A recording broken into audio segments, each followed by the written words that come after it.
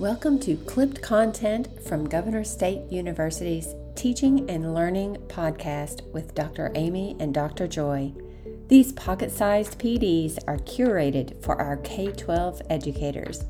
In this episode, Dr. Cipra identifies the roles within bullying behavior. So let's get into it. Talk to us more about the roles involved in bullying. A lot of times we talk about the victim of bullying and how to help them, those who have been victims. But tell us about who is the bully, because we're talking about middle school and kids. This is a kid too. Who is the bully? First, we typically study three main roles in bullying. You have the bully, you have the victim, you have the bully victims. But there are actually 5 roles that are talked about in research. So you have the bully, you have the victim, you have both the bully victim, you have the bystander, and you have someone who's uninvolved. What we found is very few people are completely uninvolved. So this means they're not seeing it, they're not part of it, they're not experiencing it.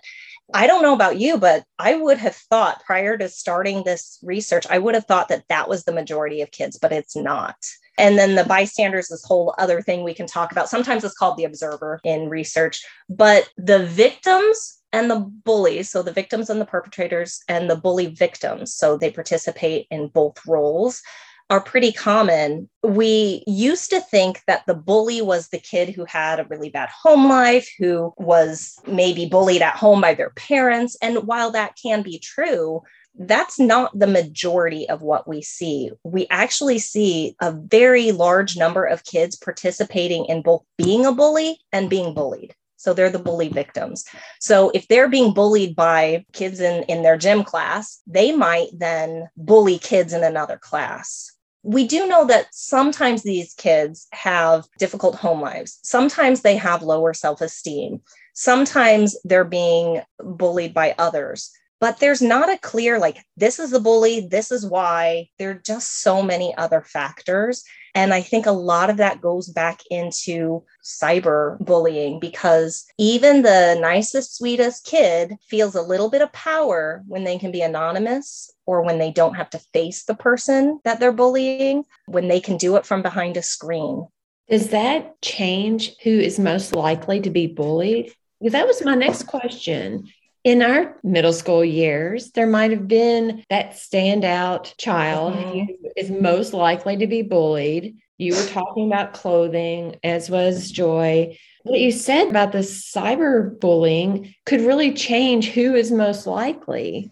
Yes, absolutely. So I think when the 3 of us were in school, there were the kids that you knew were going to get picked on. You just knew it. And then there were the kids who were kind of picked on because of some sort of social faux pas, or, wearing the wrong clothes. I still remember when I was in 7th grade, somebody laughed so hard they peed their pants. They were known as pee pants until they graduated. Terrible, right?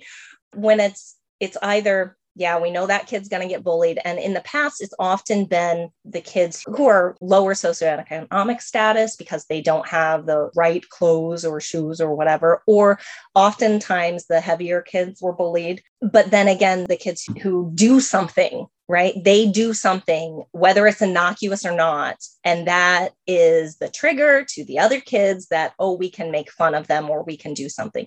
Now it's very, very different.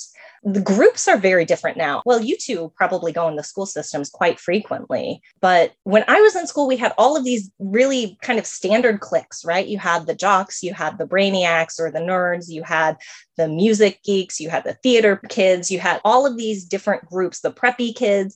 And now a lot of kids actually kind of move between groups a little more, which can be a good thing. But I'm not really sure if now we're able to pinpoint why someone might be a victim of bullying, because there is more social movement.